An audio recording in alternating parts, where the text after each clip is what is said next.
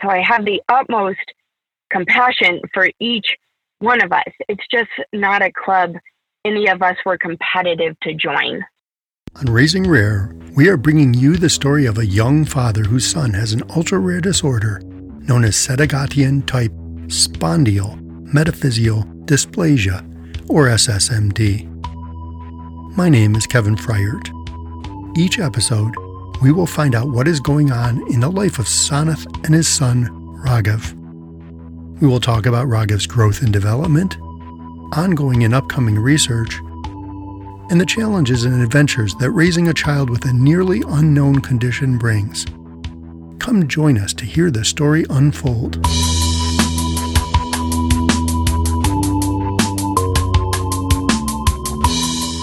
So let me ask you, I heard what you think about each other and what you admire, but what have you learned from each other? Do you have any specific examples? And Amber, you can go first this time. Sure. Well, I think I could make this an example of the rare disease community in general. So I would say all of my best ideas have come as a result of discussions with other parents that have saved me time, helped me advance quicker. But going through that process, I've also been able to save them time by sharing my lessons learned. Like, I don't have to pay a consultant $150 an hour if I can just put a question on a Slack thread and get 5 answers in 5 minutes of people that are happy to help one another. And we are all rooting for one another. We are an extremely cohesive group. That's fantastic. That truly tapping into other people's experiences as they're happening and with that level of trust that you guys have built. So, Sanath, what have you learned from Amber? I plus one everything that Amber said from the rare disease community in general. Specifically from Amber, I've learned a lot about how to work with academics. It's an interesting journey because when we started, we trusted everybody. We trusted that everybody who has a title and a name and a position can do everything. It's my fault that we trusted because I'm a software guy by profession, and I can not do any finance. And if you ask me to do finance just because I work at a company that does finance somewhere, it's someone else's fault, right? So that's exactly how we sort of treating people was a doctor. Yeah, he's a doctor. He can cure any disease in the world. But then once you get down to details, you really know who can do what. And then we realized that they have a specific focus. A lot of that information and how to interact with academics and how to be efficient about it. I learned a lot from Amber. It's great. Once again, it's the various strengths that you each bring to it, and Amber bringing in her economics, and as she told her story, all I could keep thinking is, yes, life prepares us for life. The things that happen in our life make us ready for what we face. And, the things that you said, Amber, about being pretty strong in the face of bad news, not getting shaken, getting to action right away, having made big bets on things and been humbled by what happens in the markets, all got you ready for, okay, so we're gonna move on. And it gives you a resilience, I think, that other people don't have because they haven't lived that same kind of that life coming. So as you bring those things together, the community gets stronger. Each of you, though, has taken on a lot of leadership and kind of responsibility in your respective communities. But then I just heard, Amber kind of egging Sanath on for even more leadership here. What's your frame of mind and how do you approach that role of, unintentional leader? Help your son. That's all. I mean, that's how I think about it. Is I'm very selfish, and I've said that many times before.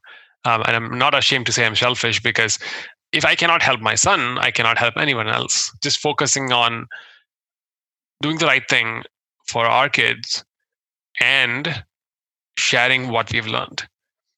I think that's the formula that I use. Very ironic. You say selfish, and Amber sees it as generous. It is. It truly is. And the other point I would just add to that is by helping your son, you're helping everybody else. So I very quickly learned that some diseases you would think there'd be a lot of synergies between me and them. They're actually non-existent because we're just driven so differently. And maybe the biology is similar, but the biggest breakthroughs come from a different set of eyes and disruptive technology and innovative thinking. And I've found if I can find those disruptors and innovators, we're all better off because 4 of us on a phone call will come up with better ideas in 1 hour than a bunch of people half listening that don't really care in 2 years. So what are some of the challenges that come with leadership? So to me, kind of drawing from Amber's point, the different set of eyes is my biggest challenge and also my biggest fear. Unfortunately, we have to take on a very strong position as patient advocates to actually make any progress here. But that also means that we have to listen to a lot of perspectives and eventually make our own decisions. In a company which has where you have people that you trust, you generally let other people make their own decisions, and right or wrong, you let them do it. And that brings in different energy, different set of eyes, kind of guides the company in the right direction, and so on. In here, it ends up being like a small business where just the owner makes all the decisions. And my biggest challenge is incorporating a lot of perspectives, because no matter how hard I try, I end up looking at things from my own perspective, and I just cannot change it. And that at the end of the day means that, I might be wrong about using a specific technology for this disease, and I will continue to be wrong until someone really changes my mind, which could take months, and that ultimately doesn't help my son either. Can you tell me more about that struggle what happens over those months? What happens in that beautiful brain of yours, Sanath, that takes on a new perspective and uses it rather than puts a barrier up to it? I can give you an example. When I got started, everybody said gene therapy is the way to go. And I was adamant, and I said, no, I will focus on repurposing only because that's the fastest way to get to any treatment. I think I just got lucky that we were able to find something that we could repurpose. And I completely agree that gene therapy is the way to go. So for several months, there was always a conflict in my mind. Am I doing the wrong thing? Am I doing the wrong thing? And even after we found a compound that we could repurpose and sent away the petition to FDA, I was still worried that I was doing the wrong thing. So in my mind, I had to deal with being tenacious and also being flexible at the same time. In the way that the mechanism that I think would help is asking ourselves, what are we really benefiting from the tenacity? And in this case, I benefited time, and it's a commodity that I can never purchase. So I would rather be tenacious and buy time than not. Very interesting, because it's just a normal human response to say, hey, I put a position down, I'm going to go with it, be tenacious about it, I'm going to hang on to it, as you're questioning yourself. And usually we can all go through that and just be, oh yeah, that's just me being opinionated. That's not what this is about. As you said, it's about your son. And so it forces an open mind, it forces you to learn how to be an open-minded person. It forces you to embrace your open-mindedness, but not lose the tenacity of, no, it's my son, I have to take care of him. So Amber, how about you? What challenges do you have with the leadership that you're in? If I could sum it up, I'd say, well, I'm not a jar of Nutella, so I'm never going to make everybody happy. And historically, I've been great at making decisions, but not necessarily relying on a team. I was a stock picker. I researched, used my conviction, bought and sold stocks, maybe relied on a small team, but not a small team with a similar background. And being thrust into a nonprofit space with people of all varying backgrounds and education levels, it's hard to meet people where they're at. And it's easy for everybody to have a strong opinion, especially parent-wise, in a highly emotional scenario like this where your child is sick. But it's also difficult when you're the person doing 99% of the work and making sure other parents feel heard and validated, especially when they're not really a part of things other than an email every 6 months that asks, is there a treatment yet? And I would love to do more, but it's very difficult when I'm stretched so thin. I'm only getting 5 or 6 hours a night. The last thing I can really do is plan a pizza party. Exactly. And you said before, your doctor initially said, you need to become the expert in this.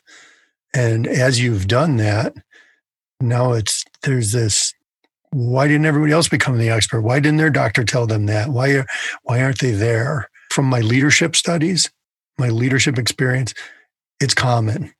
It's that the leader actually becomes such a central part to it that they stretch themselves beyond it. So I think it's a huge challenge to, find those other people who are going to step up to you and step up with you. So they come. I have a fellow rare disease fighter mom now named Kim, and we go at this together, and she's become like a dear friend. But at the end of the day, we're in a really lonely, isolating place that none of us want to be here. And we're all grieving differently. And so I have the utmost compassion for each one of us. It's just not a club any of us were competitive to join. Exactly. It's that involuntary situation, right? This was what you were faced with, and you've come together as best you can, and you're reaching out. We've been talking about that for nearly half an hour now, about reaching out to others who are in similar situations and building that community, because it doesn't exist. In our very first episode of Raising Rare, that's what Sanaa said. He said, I expected to step into some sort of, infrastructure of support, and there's nothing there. And so you start building it. And that's part of the challenge too, is you need to build that as it's lifting you up to where you're trying to get to. Amber, can you help people who would like to support your effort know where to find you? How can they contact you, and where can they learn more about SLC 6A1 Connect?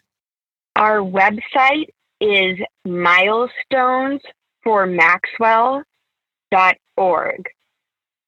From the website, milestonesformaxwell.org, you can sign up to receive blog updates, or donate, or participate in one of our many activities. We just finished with a COVID Haircut for the Cure project, where I gave myself Dumb and Dumber bangs, which I like to say was the worst decision of my 30s.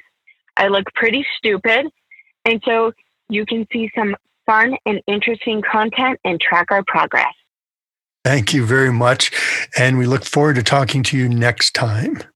Raising Rare is produced by Salem Oaks, empowering patients and caregivers to shape the future of medicine. CureGPX4.org is dedicated to finding a treatment and cure for SSMD. You can donate to CureGPX4 on the Raising Rare podcast page or at CureGPX4.org. You can continue to follow Raghav's story next time on Raising Rare.